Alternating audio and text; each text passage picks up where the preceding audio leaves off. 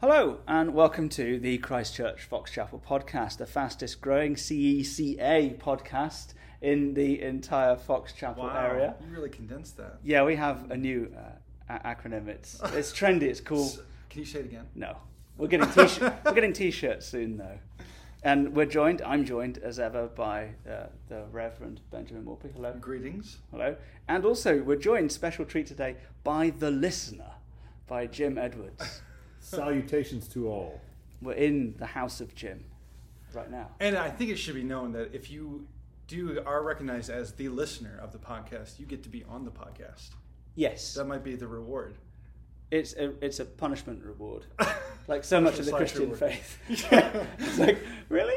Is this a reward? Okay. James, would you read for us? Certainly. 2 Samuel 7, 1 through 17. The Lord's covenant with David. Now when the king lived in his house, and the Lord had been given him rest from all his surrounding enemies, the king said to Nathan the prophet, "See now I dwell in a house of cedar, but the ark of God dwells in a tent." And Nathan said to the king, "Go do all that is in your heart, for the Lord is with you." But that same night the word of the Lord came to Nathan. "Go and tell my servant David, thus says the Lord, would you build me a house to dwell in? I have not lived in a house since the day I brought up the people of Israel from Egypt to this day, but I have been moving about in a tent for my dwelling. In all places where I have moved with all the people of Israel, did I speak a word with any of the judges of Israel, whom I commanded to shepherd my people Israel, saying, why have you not built me a house of cedar? Now therefore, thus you shall say to me, to my servant David, thus says the Lord of hosts, I took you from the pasture, from following the sheep, that you should be prince over my people Israel. And I have been with you wherever you went, and have cut off all your enemies from before you. And I will make for you a great name, like the name of the great ones of the earth. And I will appoint a place for my people Israel, and will plant them, so that they may dwell in their own place, and to be disturbed no more. And violent men shall afflict them no more. And formerly, from the time that I appointed judges over my people Israel, and I will give you rest from all your enemies. Moreover, the Lord declares to you that the Lord will make you a house. When your days are fulfilled and you lie down with your fathers, I will rise up your offspring after you, who shall come from your body, and I will establish his kingdom. He shall build a house for my name, and I will establish the throne of his kingdom forever. I will be to him a father, and he shall be to me a son. When he commits iniquity, I will discipline him with the rod of men, with the stripes of the sons of men. But my steadfast love will not depart from him, as I took it from Saul, whom I put away from before you. And your house and your kingdom shall be made sure forever before me. Your throne shall be established forever. In accordance with all these words, in accordance with all this vision, Nathan spoke to David. The word of the Lord. Thanks be to God. Thank you very much. That's great, Jim. What translation are you reading? This is the ESV. ESV. You have ESV? I have an ESV. I have an NRSV, so I was just curious. Sometimes it's helpful to read different translations, but then you have to follow along with the different syntaxes. I just heard of one called The Passion. I've not seen this yet. The translation? Yeah, The Passion translation. I've not heard of that. So that's worth checking out. I just heard of it last week. Is it worth checking out? Yes. Okay. It is. Yeah, I'm not saying it's worth having. It's worth looking into. All right. Yeah, it's always worth looking into a new translation of the Bible.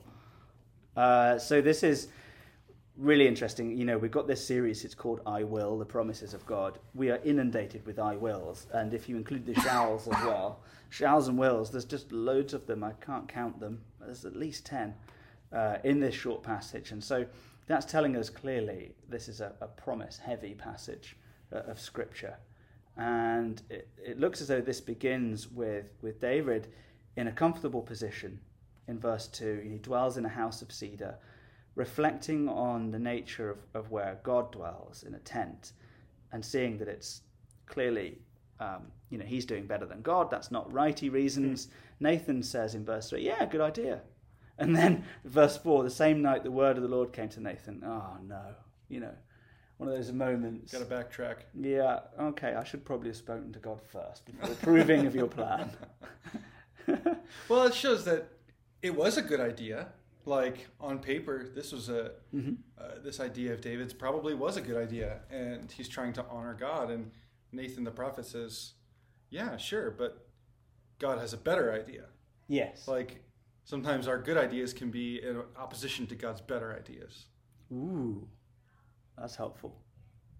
You get the live spine-tingling sensation of a Wolfeism there, Jim. It's a treat for you. I see the interaction in the flesh here, socially distanced at that, but no, it's definitely palpitating. Yeah.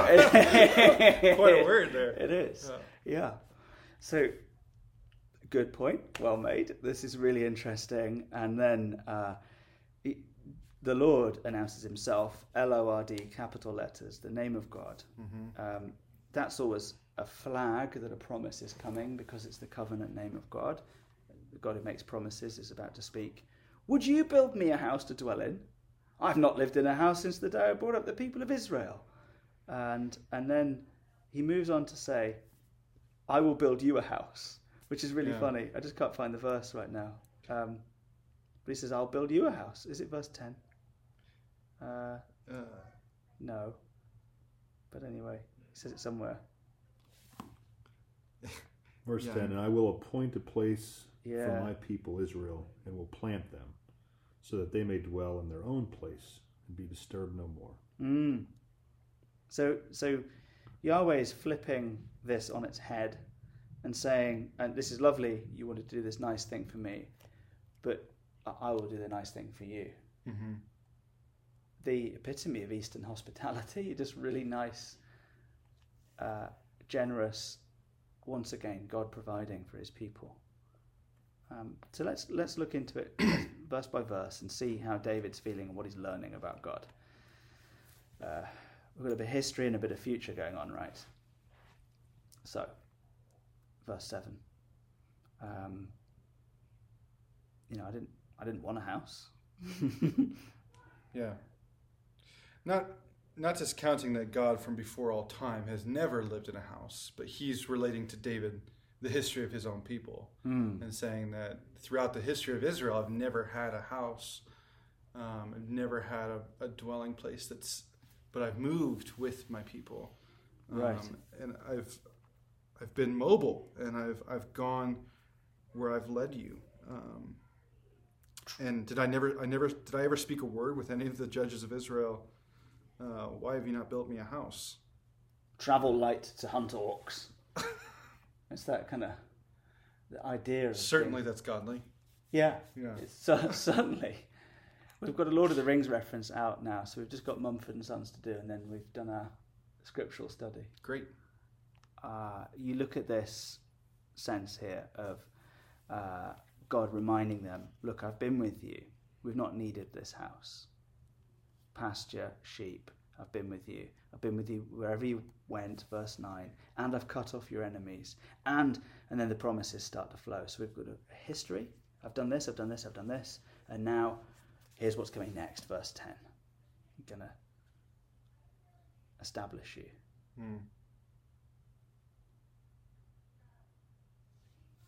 I wonder what we think when we see promises from God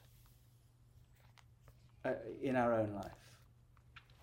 I wonder what our instincts are when we see a crazy promise from God, or a wild promise from God, or even just a sort of very simple one. I wonder what our thoughts are or instincts are.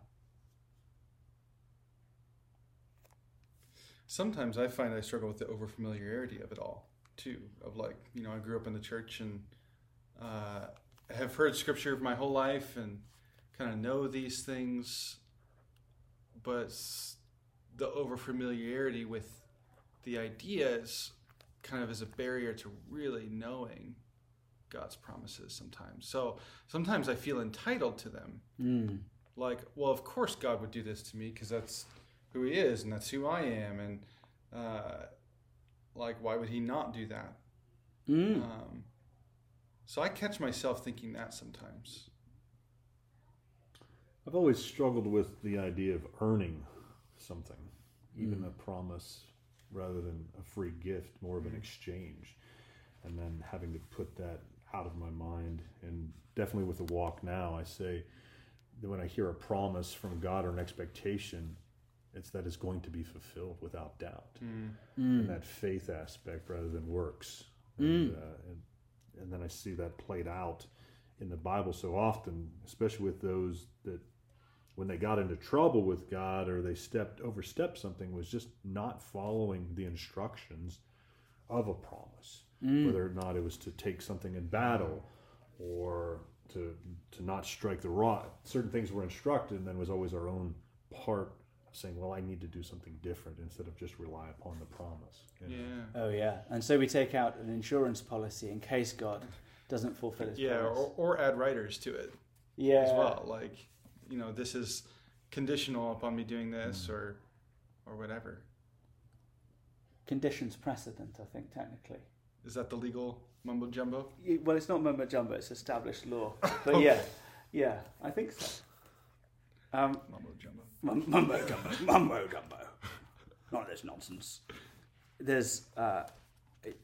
We live in a culture where there's obviously promises are made all the time, and we've joked about commercial promises in certain local mattress-based businesses, and yet promises are made. We make promises in our marriage. Contracts are made all the time. I guess contracts are written down because we don't trust people, but we feel once it's written, then we can trust it. Everyone has terms and conditions all the time, and here's a book that I'm reading at the moment. Ben, you've read it. Mark Sayers, Reappearing Church, and he talks a lot about promises. And I'll just read this little passage from him. The sense of growing dissatisfaction in our time is growing in proportion to the promises of our Western consumerist culture, which has promised to deliver us both social and personal utopia. Previous ages understood that happiness and lasting pleasure might be elusive, yet we now inhabit a media-drenched landscape in which endless promises of improvement accompany us throughout our lives. These promises are a post-Christian vision of personal renewal. Emptied of the transcendent, we now reach for reduced visions of the good life, from the quest for physical health to the quest for safety and emotional security in an increasingly risky world. You recognise any of that in our lives? Yeah, that idea of reaching for utopia or perfection or satisfaction through material things. I mean, that's just a marketing ploy if it's not the gospel. Like anything short of the eternal Lord who sent his son to die for us, anything short of that says I'm going to be the one that satisfies you and brings you life and happiness and the good life, it's just marketing. It's just lies. It's just trying to sell us something. Yeah, but that's the gig, isn't it? That's the deal with an advertisement. Here's this picture of this man or this family or whatever, and you could be this guy if you would only buy our product. Yeah. L'Oreal, you're worth it. You need to give us this money. You're worthy to give us $100, and then usually something will happen. An amazing transformation will occur of some kind. Your skin will get tight, and you'll look good. Whatever. It's the same, isn't it? Buy a thing, and then you'll be happy. Yet we have what God offers us, and through Christ, it's the opposite. It's saying that we get the gift, the sacrifice that's already been made, and there's not a price that we have to pay on our side. That it's already been paid. Yeah. It's the complete opposite of the consumeristic ideal that then we have to pay the price to get what we want out of it, and it's no. We simply have to accept it, and it's how interesting. Good word. Yeah. So promises really are about gifts, but we've hijacked this whole promise concept and turned it into something commercial and transactional in that respect. Interesting. not only is it a gift, but God flips expectations on their head. Like when David says, I want to build you a house, God says, no, I'm going to build you a house. And completely out of the blue, unexpected, undeserved, unasked for, God says, I want to give you this gift. Yeah, that's right.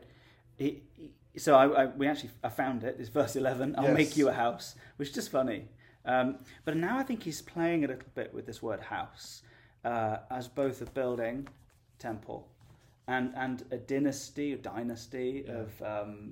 descendants, a lineage like the House of Windsor, which the Queen made up last name because she had a German name and it wasn't very popular during the war. But households. Yeah. I was captain of Kennoway House at school, Great House of Kennoway, that kind of thing. So playing with this idea of both a building and a Hogwarts houses. Hogwarts house, a Hogwarts thing. When your days are fulfilled, I'm in verse 12, you will lie down with your fathers, and I will raise up your offspring. Ding, ding, ding, ding, ding. There's that word again. Yeah. Okay, this is a descendant, singular. Who shall come from your body, and I will establish his kingdom. But okay, it's Jesus, clearly. Verse 13, he shall build a house. Hang on a minute. Maybe it's not. Maybe it's Solomon. Maybe it's his son. He's going to build a temple. We know Solomon does it. And I will establish the throne of his kingdom forever. Hang on a minute, that's eternal. And there's this thing going on about, hang on a minute, is this the next generation? Is this all the generations? Is this eternity? What plane are we on in terms of the focal plane here? The immediate, the intermediate, and the ultimate promise being wound up in one here, as we've seen many times before. I will be to him a father, he shall be to me a son. Clearly it's Jesus. When he commits iniquity, Jesus doesn't do that. I will discipline him with the rod of men, with the stripes. Ding, ding, ding, ding, ding. This sounds like the cross of the sons of men. Okay. And my steadfast love will not depart from him. So that does sound like Jesus. Can you help us out? What a roller coaster. Yeah. We categorize things in neat little boxes in our Western modern culture. This doesn't seem to work. Any help with the Ben Hughes style painting that we can't quite see? Is there any help? In a minute and 30 seconds. I'm not sure I'm that skilled. A lot of times Scripture does carry more weight to its meaning and more meanings to its meaning than we're used to or comfortable with. So I think, the idea of a physical house or a dynasty or a collective, I think the answer is yes. when God's referring to a house, when he's referring to an offspring, is he referring to Solomon or to Jesus? I think the answer is yes. God's not limited by our limited understanding of these words and these concepts, I think. It's so funny when you look at the promises of our world, and they're really calculated to sell you a product, and therefore they're designed to be broken. Hence the terms and conditions. I've just sent out a 4-page, small print terms and conditions sheet. That's basically saying, I'm going to do everything I can to foresee every way I can break this promise and then do it and say, well, I told you I would. Yeah. And God is literally doing the opposite. He's distilling the whole of salvation history into like one sentence. Yeah. One person. That in some way, this son of David is both. So if the offspring is more than one person at once, then I think, and the kingdom is more than one kingdom at once, both an earthly one and an eternal one, and he's wrapping it all up into one promise, it ought to be worth thinking about. Are we talking about more than one house here? What is the true temple? Are we still talking about bricks and mortar or something more? I was listening to someone talk the other day about the temple, and they said, they were quoting Tom Wright and saying that the temple is not a place that's like the presence of God. It is the presence of God. And therefore it's not like heaven. It is heaven. It's a place that's heaven on earth in the temple. And that's why folks died when they went in there. because you're just pressing fast forward and jumping straight to Judgment Day and finding out whether you really belong in heaven or not. Well, if this house that's established is Christ, who makes his dwelling with us, then heaven is on earth in the person of Christ. The presence of God is on earth in the person of Christ. And as Christ has now ascended but dwells in our hearts. Yeah. Where is the presence of God now? And what is the temple? Right here. What is the house? Yeah. In the words of Rafiki, it is you. He lives in you. Rafiki said that? Rafiki said, yeah, he lives in you. No. Yeah, from The Lion King. Yeah, he did. Don't remember that part. Oh, it's the big bit where he goes, Is that where he hits him with the head with the yeah, stick? And... he lives in you. Yeah, you know the bit. You know the bit. It's been a while. Oh, it's very good. It's worth watching again. Yeah. I refuse to watch the new version, though. Yeah. But Disney accidentally gets Christological occasionally, and there's this whole Mufasa lives in you kind of thing. It's cool. The house, this promise to build a house, is fulfilled in the church, the body of Christ. Yeah. Yeah, because there was a physical temple.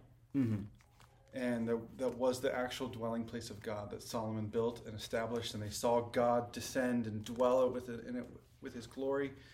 And Jesus comes and he says, I will tear down this temple and raise it again in 3 days. He's talking about his body, his flesh, that he is the true temple. And now then Paul says, well, you plural, are the temple of the Holy Spirit, talking about the church. And we are the dwelling place of God and his presence here on earth, and we're made holy by that. So I see at least 3 meanings of this word house. Yes. And all of them are true. The promises just keep getting bigger. With this, David wants to build a house for God, quite a nice house. And God says, I'm going to build you a house. We get a temple, we get a son, we get an ultimate offspring in Jesus, and then we get to be part of that house ourselves as he dwells in us and we dwell in him. And here we are meeting in parking lots, driving through for communion and winding down windows and having a sort of modicum of ameliorated church. But the actual church has not changed. Yeah. Because the house has not changed. It's his dwelling place established forever. Indeed it is. It's been very nice, Jim, to join you in your house for this particular podcast. I'm astonished that children did not come in screeching and a little disappointed. You could have asked. I'm sorry. Yeah. I could do some screeching too if it's not too late. Would you mind? Yeah, I'll be doing some tomorrow in church during the sung worship. All right, we'll save it for that. I would love to thank the listener for joining us, but he's literally sitting right here in front of me. Yeah. It was truly my pleasure, and I'll have more to consider and speak about offline. Just the whole idea of the house and David, and then to Solomon and my son Solomon, and this house, this home that my wife insisted on us buying and moving to for a purpose and a reason without any doubt or fear, and then being able to come into the fold at Christ Church Fox Chapel, and both of these fine men I'm seating with that have helped me establish my home here and keep it. There's just God's will is always done, and the promises are fulfilled, and they reach out, and I can see it here today. So thank you both so much. Yeah, your personal experience is consistent with the thing, and it's not been a life without suffering. It's not been an easy trip through Fox Chapel, but it is a blessing to be in your house. This has been a podcast of Christ Church Fox Chapel, the fastest growing Keka podcast in the entire Fox Chapel area. Get the t-shirts, they're on the church website, or at least they will be by the time Bridget's heard this. Thank you for joining us. God bless.